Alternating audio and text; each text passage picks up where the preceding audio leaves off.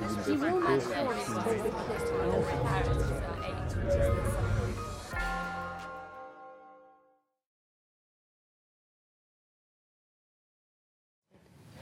right, so good afternoon, everyone. My name is Alicia Kirby, and I am a recent graduate of Goldsmiths University of London. And today I'm going to be presenting my paper entitled Memories Lost in the Triangle, an exploration of Bermuda's social conditioning through racial amnesia.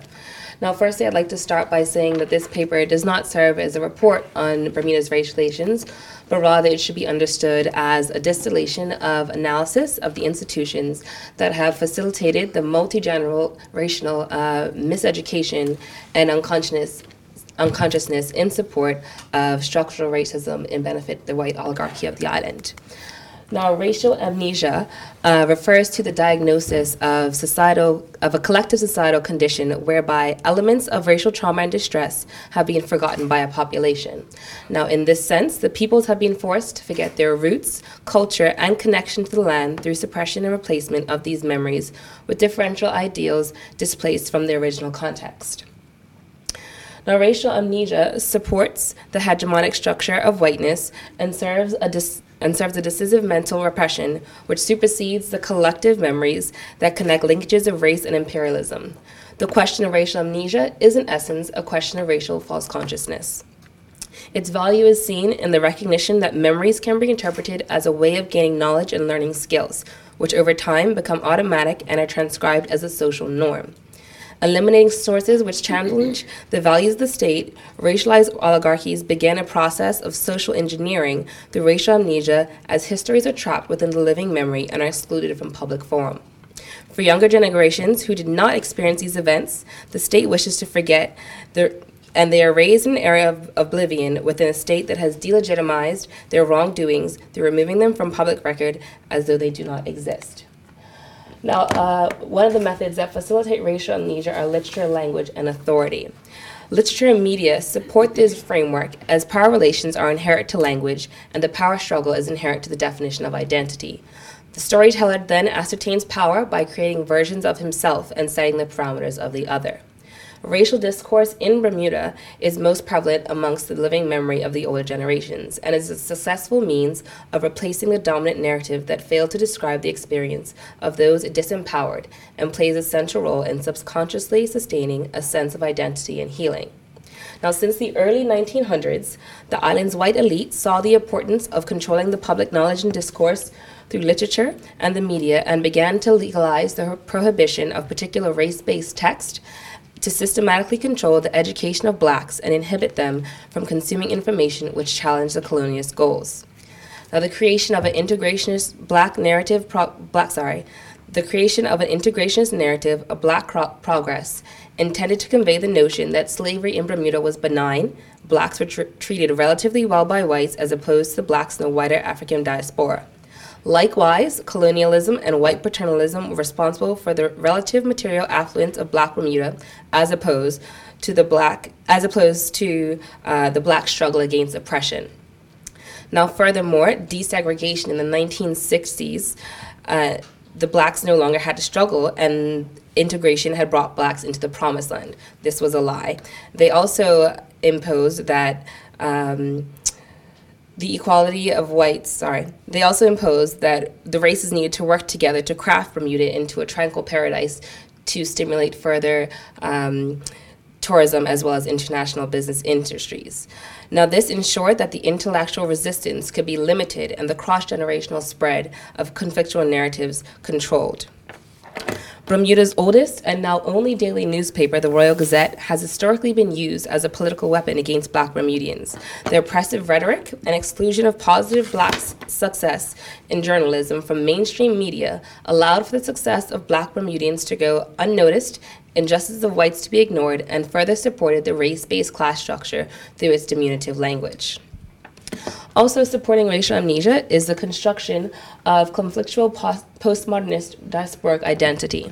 Now, the Bermuda government during the 1960s and 70s understood that the official dissolution of the formerly imposed segregation had deep implications for the maintenance of social identity and the creation of a new sense of community.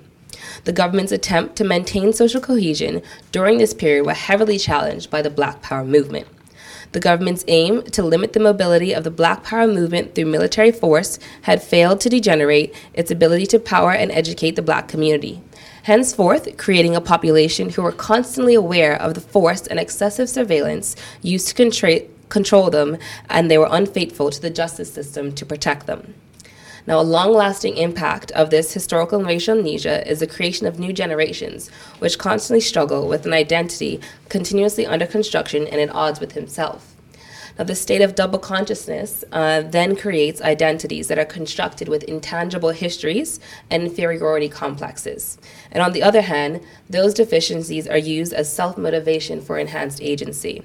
Now, there is often much contention on the island as to what constitutes a true Bermudian, although the island was found uninhabited and ancestral roots have linkages to many parts of the globe. It's become more fashionable to pretend to an indigenous identity than a settler slave status, pushing the identity of a colonial slave to the margins of the allowable experience. In this way, the Black Bermudian population also created their own imposed catalyst for self-segregation and racial amnesia as a coping mechanism for the displacement and disempowerment forced onto them by the colonialist elite. Now, this means of self-segregation and alienation from the past was an attempt to protect the Black Bermuda community from its new oppressive narratives. It further reinforced and legitimized the sense of otherness that was originally created by the white man. Now, this rejection of forced identity works to forget the racial disparities and allows the disadvantaged to live in a euphoric state by which the racial realm and the criteria for social status is self-constructed and conflated as a means of self-preservation. But the dichotomy between the appreciation of Black excellence and the white appropriate behavior often plays an internal struggle. Now, Fanon in 1967 claims that after having been a slave to the white man, he enslaves himself. Today, however, in Bermuda, there's a strong push with the younger generation to redefine their social narrative and reclaim a higher place within society, as they refuse to be fixed or defined by an official version of their identity and deeply accept the idea that self-narration achieves self-empowerment.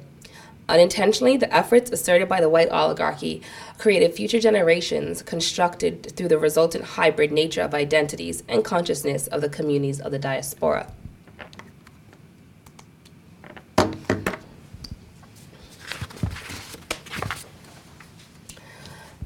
Despite being contained to a small island landmass of 21 square miles, the British oligarchy successfully employed geographies of exclusion as a means of oppression and early phases of racial amnesia. The policy that supported the dislocation of the Black families from Tuckerstown in the 1920s to construct a tourist resort supports a theory of imaginaries linking the social and the psychic, which allows racism to operate as a disciplinary mode, and the fact of being seen provides optimum conditions for surveillance and identification as an alien and threatening presence.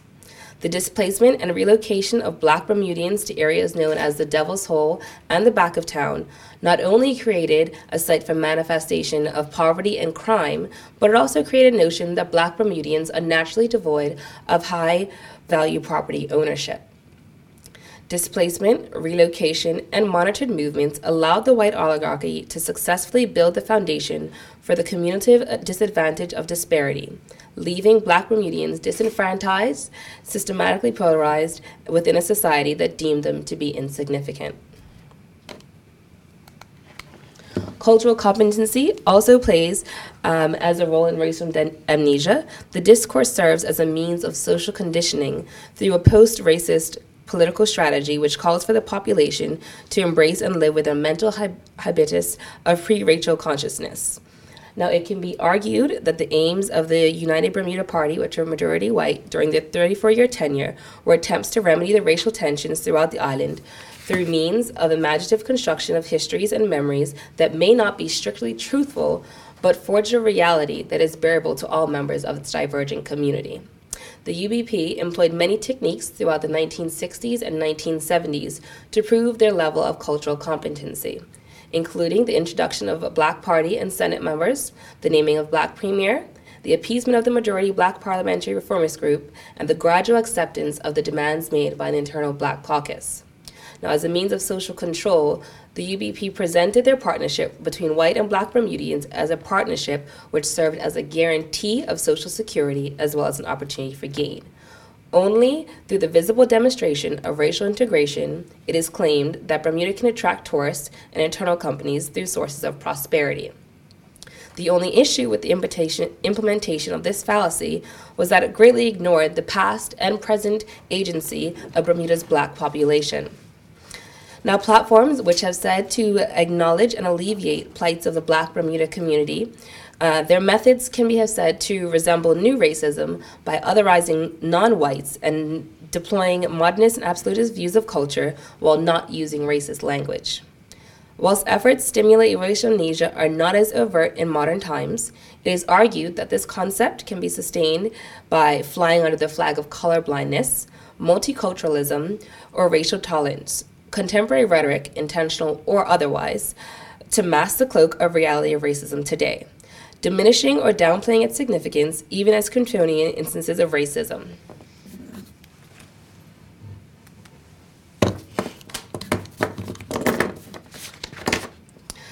So why then would you say Bermuda has forgotten? Significantly, the majority of the causes have little to do with the education system, but rather with the nature of the Bermuda culture and the kind of civilization that Bermuda has evolved into. Wide level of societal acceptance of disparity and deviating realisms of black Bermudians are heavily linked to organizational practices, institutional frameworks, and public sentiment.